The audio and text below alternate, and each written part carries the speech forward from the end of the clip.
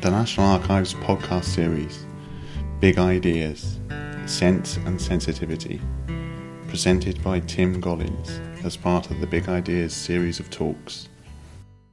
Sense and Sensitivity, Technically Assisted Sensitivity Review of Digital Public Records. This is what I'm working on at Glasgow University at the moment.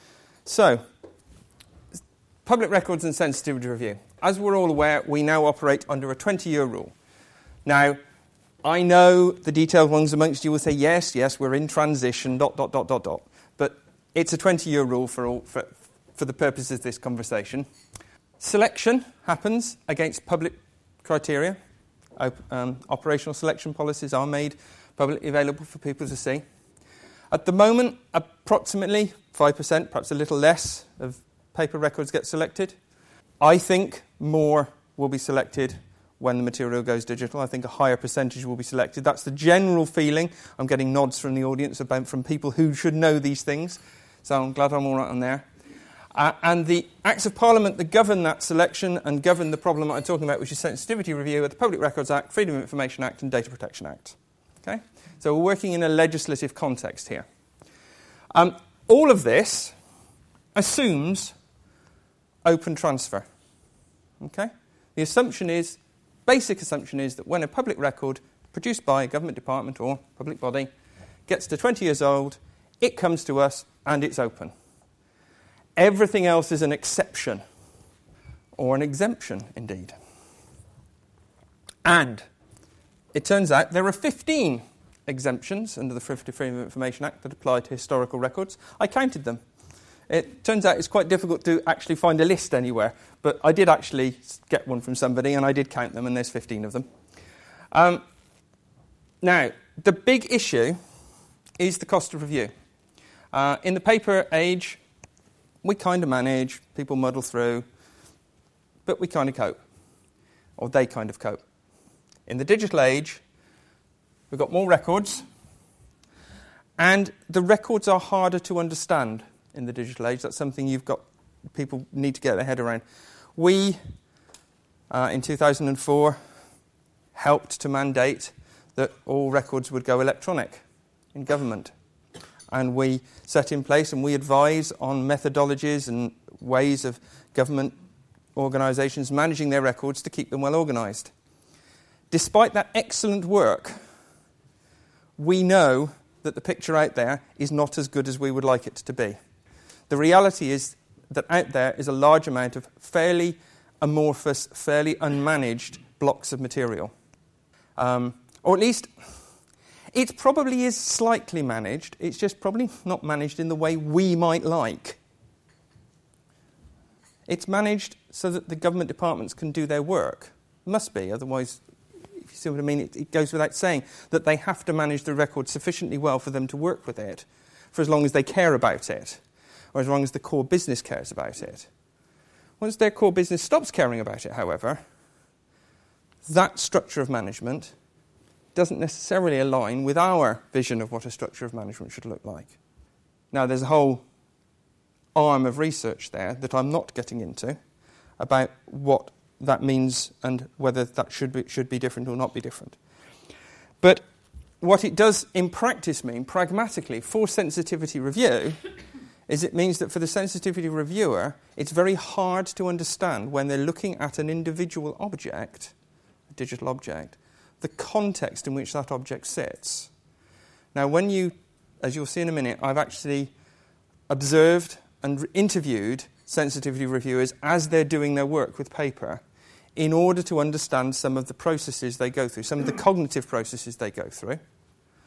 And it's very clear that context, we knew this already, but it was important to get some facts behind this. It's very clear that context is critical in a decision of whether an individual object is closed or opened. It isn't usually the words in the object that drive the closure. It's very often who said it, when they said it, in which meeting they said it, and to which minister it was sent to.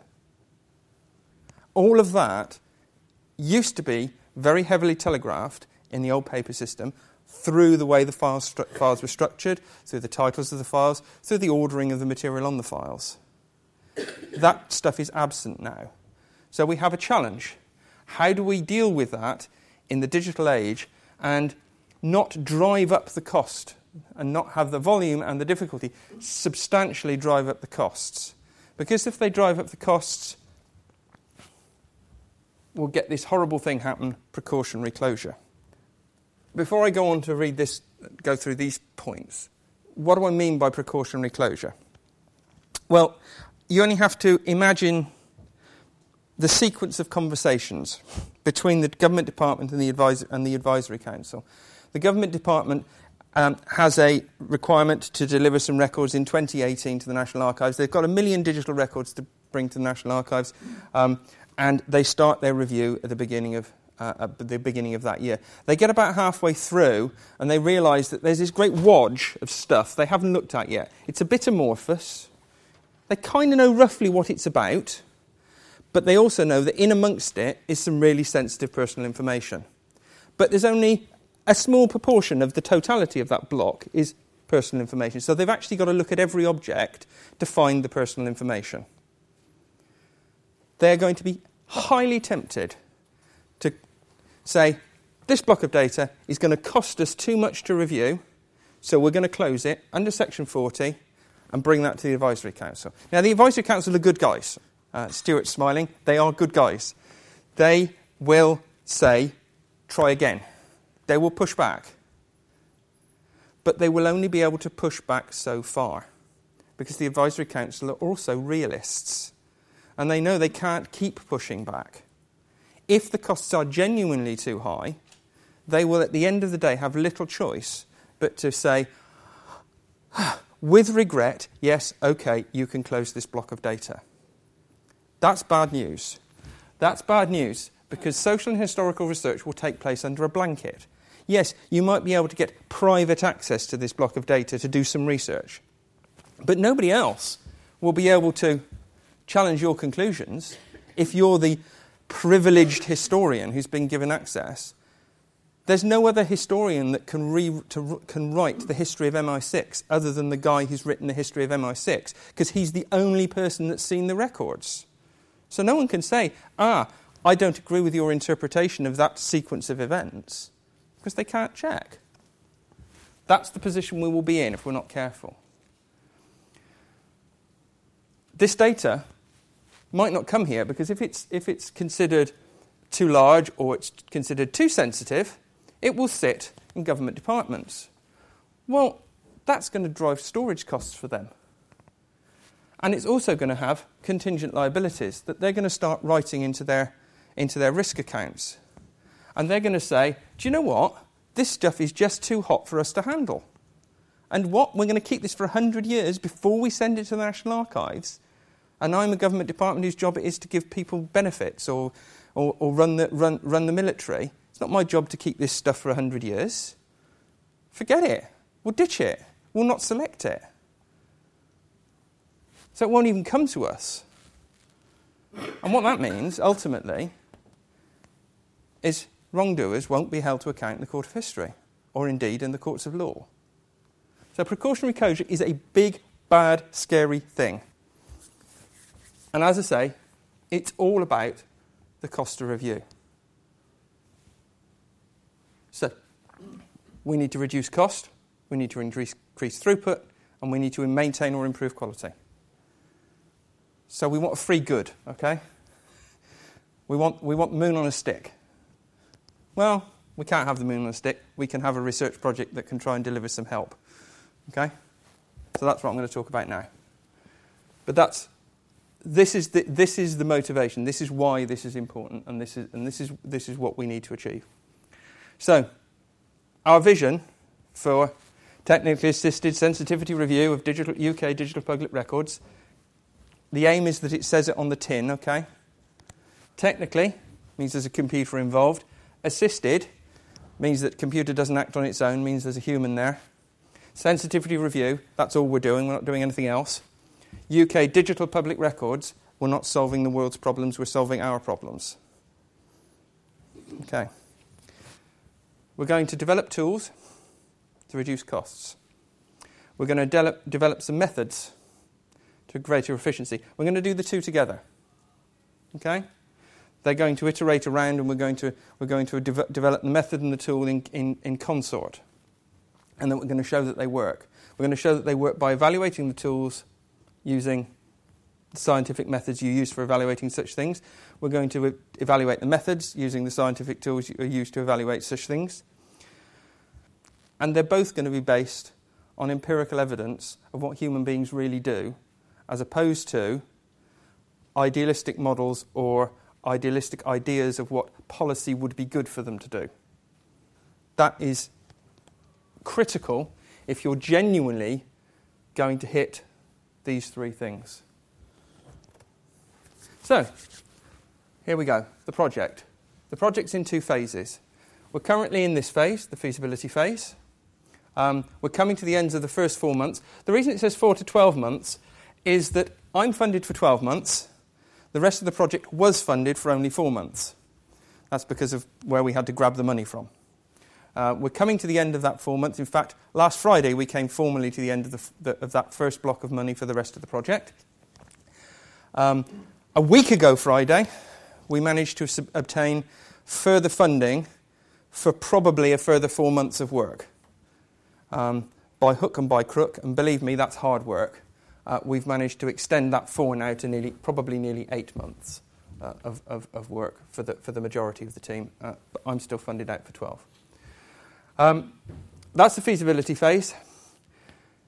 We then think we're going to need a 3-year full-scale project, which I'll talk about in a minute, which is going to deliver in phases. It will deliver phased results every year to enable TNA and others to make decisions on investments to build operational tools. Because this is research, okay? This is a demonstrator. It is not an operational system.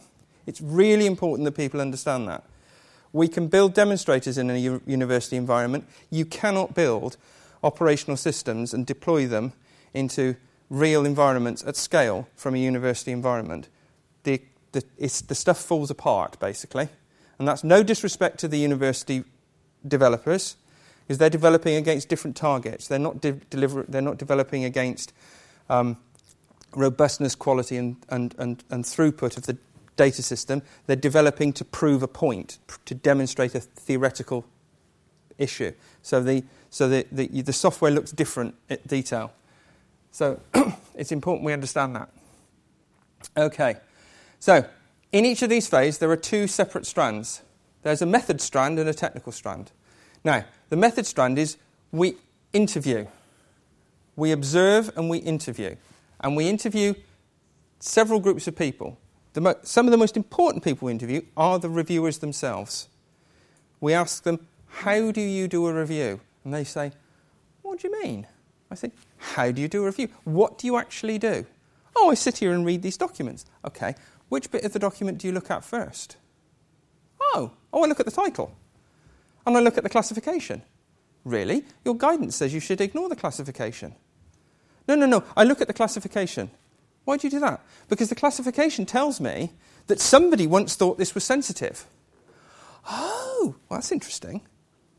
So what do you do then? Well, I work out what they thought. I work out why they thought it was sensitive. Oh, okay. And then I ignore the classification and I ask myself the question, is the thing that they thought is sensitive still sensitive? So there's a sequence of logic to their thinking that helps them to make this decision.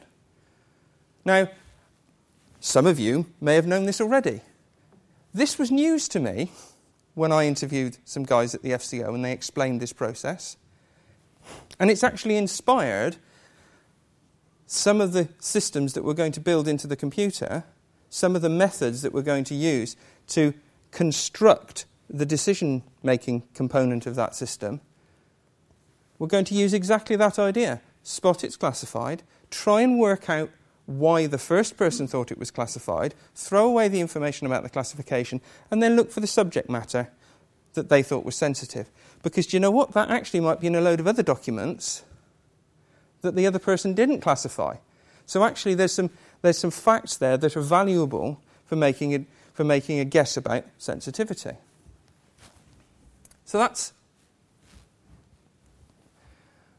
the method. And we use that, as I say, to help us do the technical.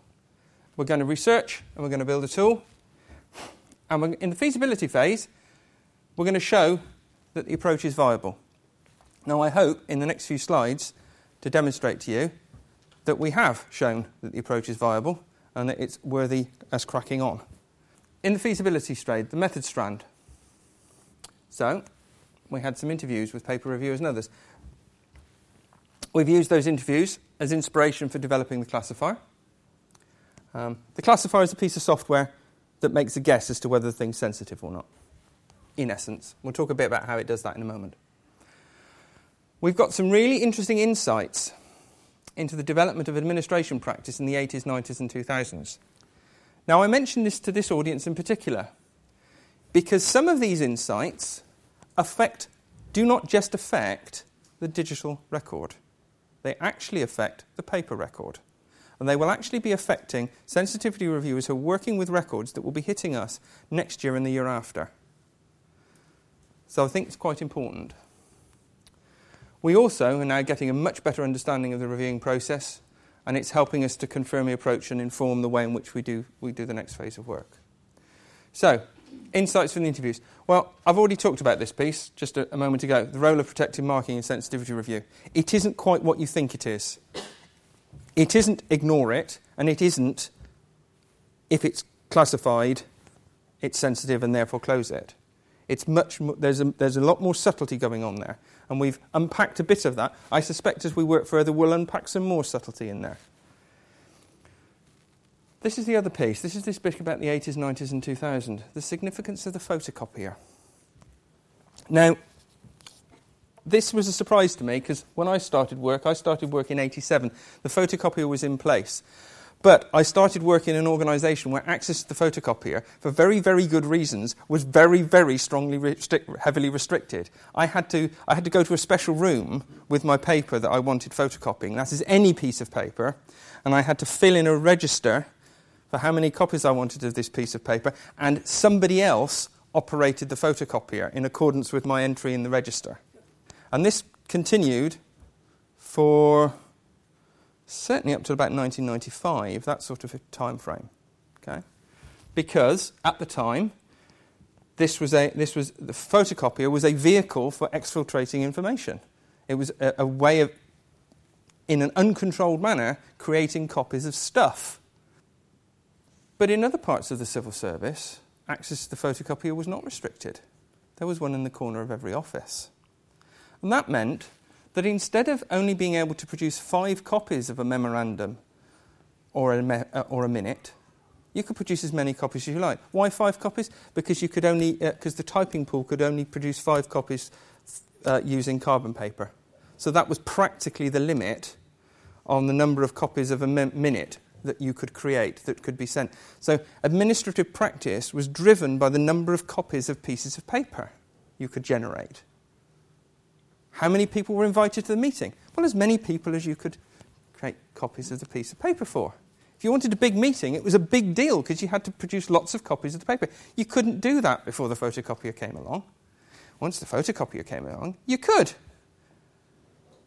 Okay? That also means that other departments are copied in. Other departments who would previously have been, well, it's probably a good idea if we informed them, but we've only got 5 copies, so we really can't afford one of them to go over there. So I'll give them a phone call and just let them know, and that'll be okay. Photocopier? No, we'll send 10 copies to them, 10 copies to them, 15 copies over there. And all of those, or some of those, not all of those, some of those will go on files. So now instead of this, so imagine a sensitive document, a document that's still sensitive today. It's now on file in the primary department. Comes up for review. The primary department looks at it and says, that's still a bit dodgy. No, we better keep that closed. Which section are we going to pick? Let's have section 27 because we're for FCO and it's international relations. But unfortunately, they sent it to BIS and they sent it to Treasury. And it was a big, important document, and so it's on their files too. And it pops up for review. Well, the BIS guy looks at it and says, that's all right. Says what it says. Can't say anything wrong with that. Opens it. So does the Treasury guy. Now we've got a situation.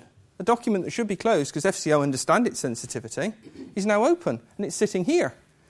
Because nobody has the time or energy to cross-check paper files to see if copies are appearing, but they do. Now, I think we've had some examples of this. Right? It will become worse in the next few years because of the photocopier. Then what happens after the photocopier? What happens after the photocopier is instead of having a typing pool, you've got your own personal computer and your desktop printer. It was a revelation when inkjet printers arrived. All of a sudden, you could produce as many copies as you want from your desktop that looked nearly as good as a laser printed object. Amazing. 50 dots per inch. Inkjet printers arrived in about into my organisation about 94. Transformed the way it worked. All of a sudden they realised there was no point in controlling access to the photocopier any longer because they had all these printers everywhere. And that was before you networked the computers. So again, all this stuff is coming out on paper. So the point I'm trying to get at here is that we think about this issue about sensitivity review as only being about the digital. And the big issue, one of the big issues is that transition to digital. But there are other overlapping transitions that are happening in administration over the same period that are just as impactful and will shift the way in which we have to think about sensitivity review before we even get to the digital. So we need to. I think it's important that as an organisation we understand those and we start thinking about them. We start thinking about them pretty quickly because they will bump into people. We will start bumping into them in the next few years because of the acceleration of 20-year transition. We're going to hit these things twice as fast as we would have hit as they happened in real life. And they happened pretty quick in real life. Okay? So we just need to bear that in mind. And that's just from the method strand. So what else have we done? We've built a test collection. Now, I can't talk about the nature of the data documents that we've used in the test collection. Some of you will be aware of them because some of you have been kind enough to volunteer and help us. But I'm not allowed to talk about in detail the documents we've used in the test collection, other than to say that they are publicly available.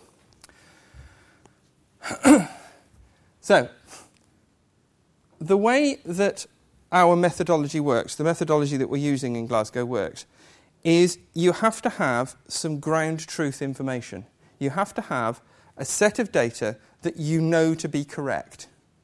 And you then use the computer to learn from that set of data that you know to be correct to generate a model for what the data should look like. And then you run that on data that you haven't seen before. Or ideally, you run it on another bit of data that you know to be correct to see how well it learnt the model. Okay? And you go round and round that loop, tweaking the way it learns, tweaking what it's looking at, to make it better and better at spotting the thing that you want to spot. Now, normally, you're looking to spot subject matter. You're normally looking to spot topics. Is it about schools? Is it about finance? Or whatever. That's what you're normally looking for. In this case, of course, we're looking for sensitivity. Now, we're pretty sure that this is the only test collection in the world, anywhere, where anyone has actually done this work of attempting to capture a ground truth for sensitivity, for personal data as opposed to non-personal data, and in the case of sections 27, for damage to international relations. Sorry, I should decode. I'm sorry, this is dreadful of me. I'm now so used to thinking in sections. I just think section 40 is personal data, section 27 is damage to international relations. So, we've got this set of records. We've got 112,000 of them. Okay? And we've asked a group of assessors to judge the records. We've written some guidance. We based that guidance on the National Archives and others' published guidance. And we based it on our knowledge, in the case of section 27, our knowledge of the classified guidance. We couldn't use the classified guidance because that would have made the collection classified. So we had to write some unclassified guidance that was similar to, but not the same as, the classified guidance. That was fun. But we've written unclassified guidance, and that has allowed our assessors to judge these unclassified records. Now, who have we used for the assessors? Well, we've actually used 4 people from the SCO sensitivity review team who've done a fantastic job. We've also asked members of the Advisory Council. We've also asked a number of leading historians and academics who are interested in contemporary history. Why have we done that? Because what we've realised is that by asking people to do this task, we can make it real for them. We can make them realise how horrible the problem is at the operational level. Because a lot of people don't grasp how hard this is, don't grasp how difficult it is. They can academically sort of, yes, of course, you'll need more resources. But until you've actually had a go and tried to read these documents and tried to understand them and understand their context, you don't really realise how nasty it is. So, we've got 1849, 1850-ish records have now been judged, of which about just over 11% are responsive to Section 27, and about just over 7%, nearly 8%, sensitive under Section 40. Now, this bit, this is some maths that I don't understand. Okay, this is a score between 0 and 1 called kappa. That's why it's got a K. It's Greek, I think. And it's something to do with some bloke Cohn and some bloke Fleiss, and it's a statistical measure of how much people agree. Okay? Now, 1 is they agree perfectly, 0 is they completely disagree. As you can see, we're somewhere in the middle. Now, it turns out that in this general task, because information retrieval guys do this kind of work a lot, in this general task of assessors judging records to being, they would use relevant or not relevant, these sort of scores are considered, quotes, reasonable. They're not brilliant agreement, but they're not poor agreement. They're sort of somewhere in the middle. But they're good enough to work with. This tells us these statistics are good enough for us to be able to publish in academic journals and for people not to criticise our test collection. Okay? And that's the important point here. So, what do we do next? Well, we take that test collection and we look at it. We actually get a document up that somebody's judged sensitive and say, well, okay, why did they judge that sensitive? Well, of course, this is precisely where my interviews come in. Because I can, having talked to the people who did this, I can say, well, do you know what they did? They probably looked at the classification and looked for the subject matter. They probably looked at who it was from, who it was to. They probably looked at who was writing. They probably looked at who was said to be speaking in the document, because these things are important. Who said what in the document is important. All of these things drive sensitivity.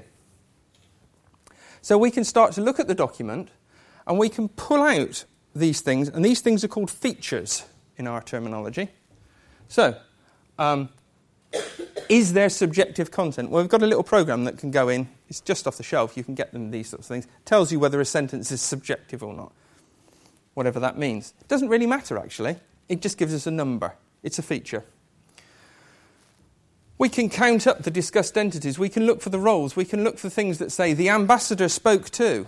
We can look at things that say so-and-so spoke to, and so-and-so is a very important person in a particular country. We can say this communication came from country X, town Y. And we can pull those facts out. Now, as facts, these things don't tell us anything. However, when we have the test collection, and we look at how statistically those facts co-occur with sensitivity, we can learn that on the balance of probabilities, this fact is more likely occurring, is more likely to mean that this document is sensitive. This fact occurring is less likely to mean that it is sensitive. So, for example, the mention of press or media, a lot of documents produced by government are, it's certainly in a foreign context, are rehashes of local press information. By definition, that is not sensitive. It's in the public domain. It cannot be sensitive. It's only sensitive if somebody comments on it. So if you can spot that there's loads of this press stuff in there and there's no other comment, then that's an immediate indication of non-sensitivity. And it's just as important to be able to spot non-sensitivity as it is to spot sensitivity, because you're trying to divide the two groups. So, here we go. Some results. Actual results from a classifier taught on our test collection and then tested back against that test collection. And don't worry, we haven't done the naughty thing of testing on the evaluating on the test set. We've done all the right statistical things to make sure that these results are as valid as we can make them. So, the first line is what's called text classification. In this model, we don't take any extra features. We just take all the words in the document and count how many times they occur in each document. Okay, that produces what's called a vector. A vector of words, and we then learn the patterns in those vectors of words, learn which words co-occur with sensitivity, which words do not co-occur with sensitivity, and then we produce something that gets it right 63% of the time. That says 63% of the time gets the answer, is this document sensitive or not sensitive, correct. Now that's not particularly brilliant, but it's the right side of 50. Okay? It's better than tossing a coin, which is where you want to be. Actually, it's equally interesting is if you get less than 50. Okay? If your system's worse than tossing a coin, that means you found something, but you found the wrong thing. But it means it's just sort of like a near miss. But in this case, it gets us 63% of the way there. We then discovered if we count up how many countries are mentioned in the document, this isn't the actual countries, it's just the number of countries mentioned, that pushes the number up. Pushes it up to 64.5%. That's quite interesting. So that means that's communicating something about sensitivity. Now, for section 27, if we look at where the document came from, its source, and we count up how many verbs are in the document, we get a little bit of a lift. Only in the third decimal place, but we get a bit of something, and that's helpful. You notice, if we look for media, we also get a bit of a lift. Now, over in section 40, which is personal data, date of birth and place of birth. Those, as you would expect, give us a bit of a lift. And again, media also gives us a bit of a lift. The interesting one is country count, as to why country count would work in both. I think it's got something to do with the fact that certain events are happening contemporaneously with our collection that involve a lot of countries, and the nature of the interaction with the organisations that's creating the documents that we're examining is such that they happen to that they happen to be personal data in them. So it's one of these statistical things. But the point is, you don't knock it, right? It doesn't really matter why the statistics work, as long as they do work. If you can get some rationalisation for that, that's so much the better. However, you can't see them, and that's all that matters for the time being. But over here, this is a slightly different experiment. So we've actually now moved on from that first thing where we guess the features and we use a classifier to classify. We've moved on to something that does something called learning to rank. And that instead of producing just two groups of documents, the sensitive and the not sensitive, we use a slightly different piece of software that uses the same concepts and uses some of the same coding, but produces a ranked order. So the first document is the most likely to be sensitive, and the last document is the least likely to be sensitive. Okay? Now, one of the features of this software is it can measure for itself, this is a bit freaky, it can measure for itself what things are driving the sensitivity decision. So, in this case, we've got a document asking for a vetting request. It's asking for somebody to be vetted, and it's giving their name, date of birth, and stuff like that. This is clearly personal data, right? No doubt about it. Section 40, slam dunk, not an issue. So why does the system think it's section 40? Well, look, it's learned the highest ranking feature, statistically, is the existence of the code DOB in the text. This document contains a date of birth. The system thinks it's sensitive. It spotted this word, but it would appear that that word has got something to do with these vetting requests, statistically. So it's seen others like this and has learnt that that word means one of these documents. Vetting, place of birth. Then down here, men, and for some reason, A, and for some reason another strange term that I don't recognise, probably another one of those words that co-occurs. So those are the words, the text vector that I talked about. These are some of the features. We've got something here, date of birth. Scores 4.2, whatever that means, but it's better than 0. Place of birth. Scores 4.6. So again, this is telling us that not only the existence of those 3 letters, but this feature actually does a bit more than DOB. It looks for date of birth and similar and other things around that. Okay. So again, it's picking up the same idea. So in other words, we're reinforcing the fact, our intuition as to what should be causing sensitivity. The system's telling us that our intuition was, broadly speaking, correct in this case.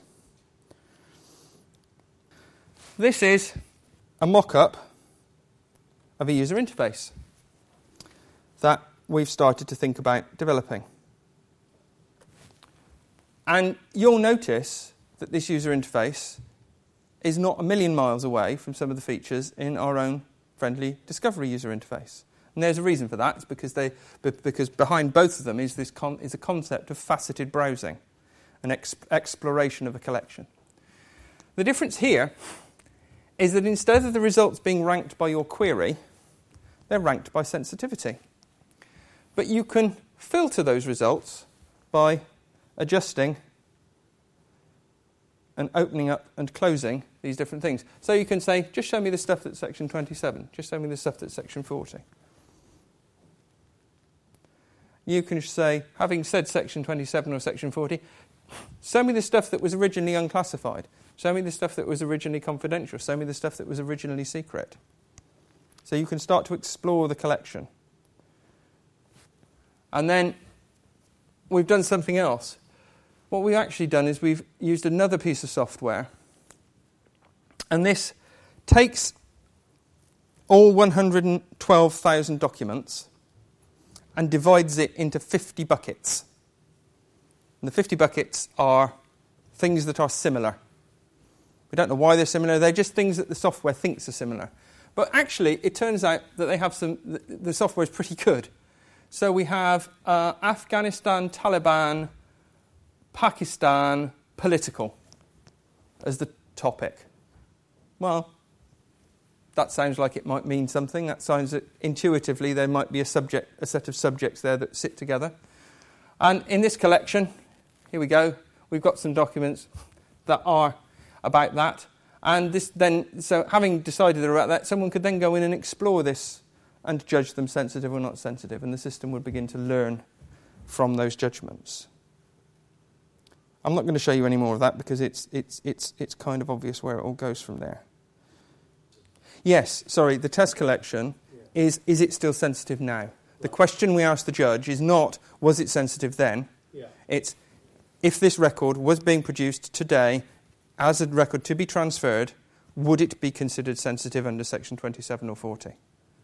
One of the things that this technique allows you to do is it not only, because it's based on this idea of a test collection, it's based on statistics, okay?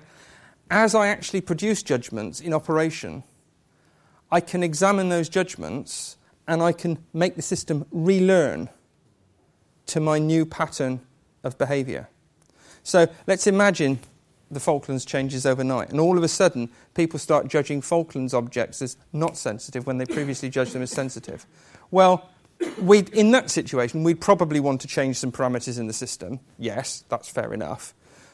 But equally, the system would very quickly begin to learn that the situation has changed, that the way it counts its statistics have changed, and it should start to de-emphasise Falklands objects as being sensitive and re-emphasise something else.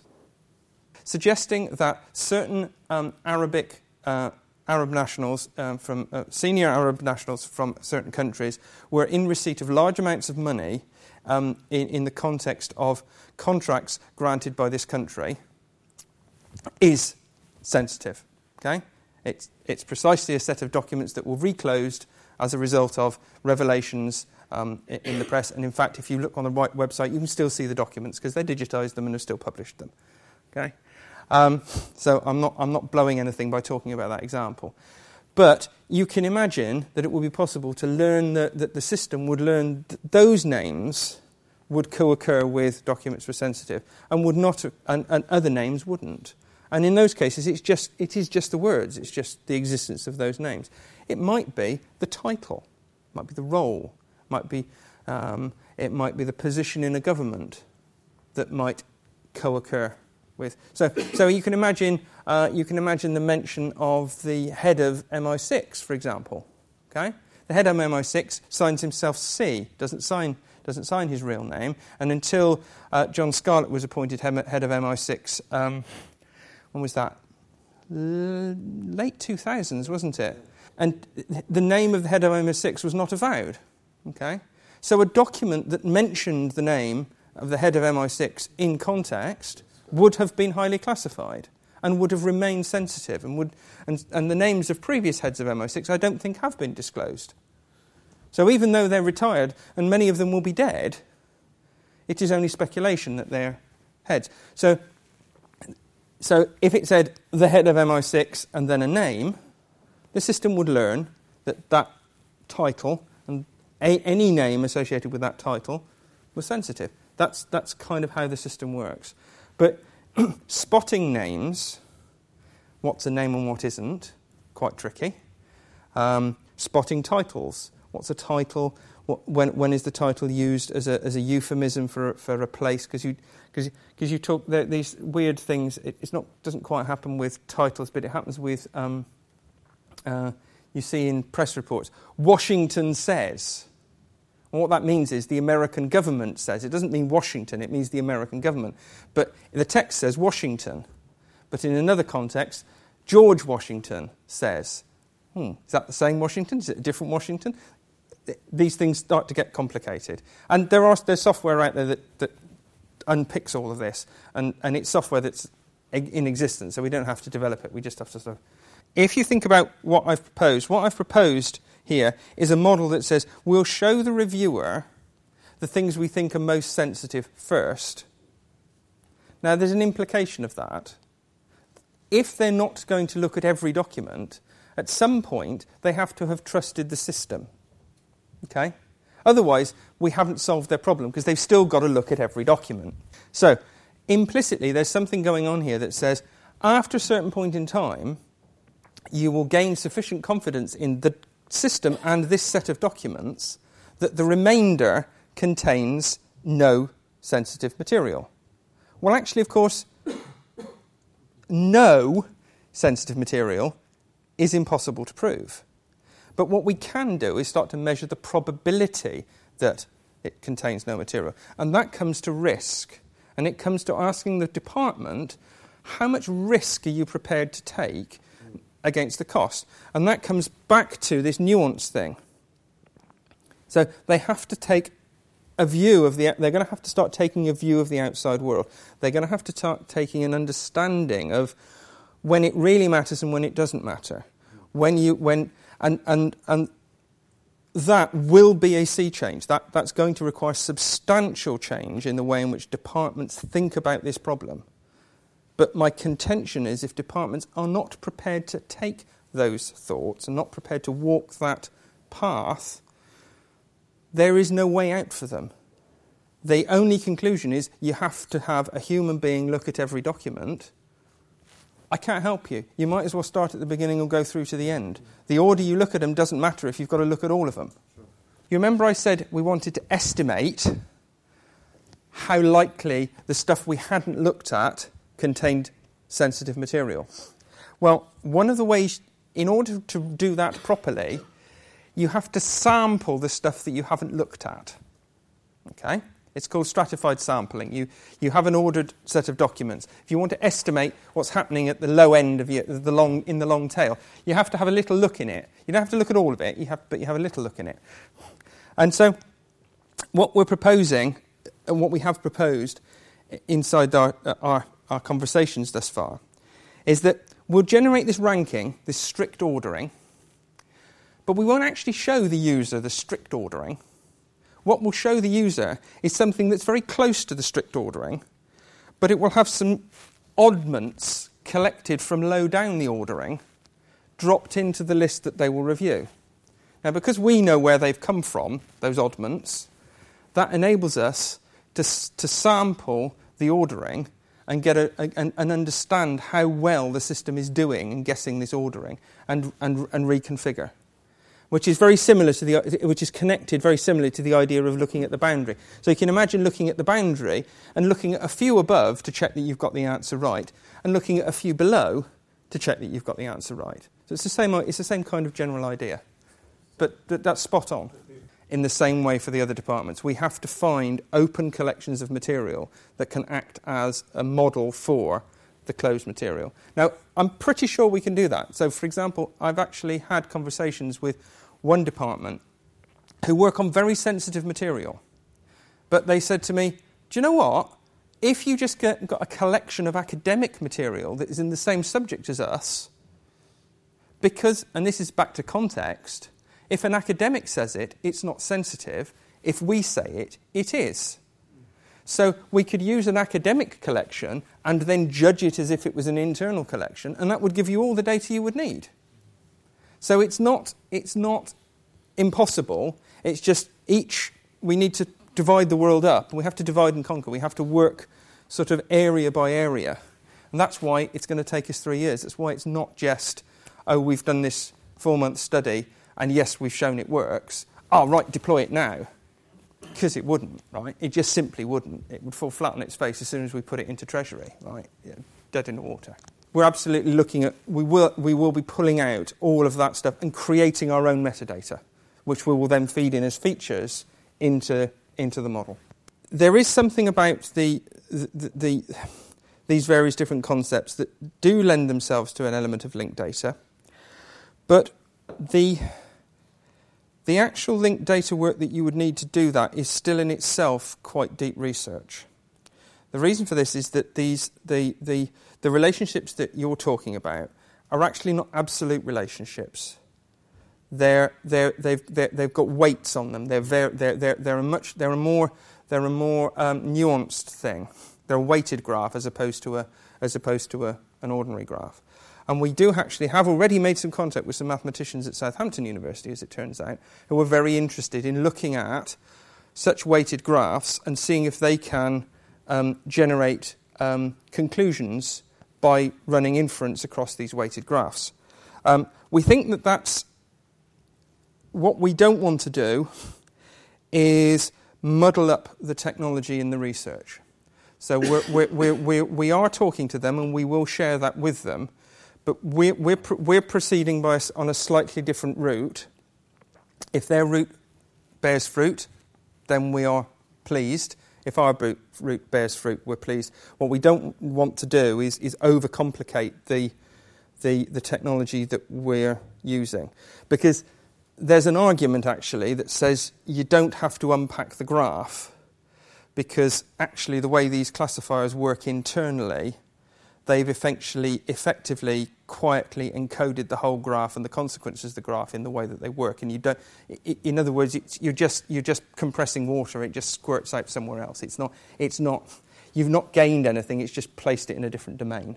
Now that's still to be proven, but that's the suspicion amongst some of the team that whilst it would be an interesting piece of research, it might not actually get us any faster to the goal. Thank you. This talk was recorded live on the 2nd of December 2013 at the National Archives, Kew. This podcast is copyright the National Archives. All rights reserved.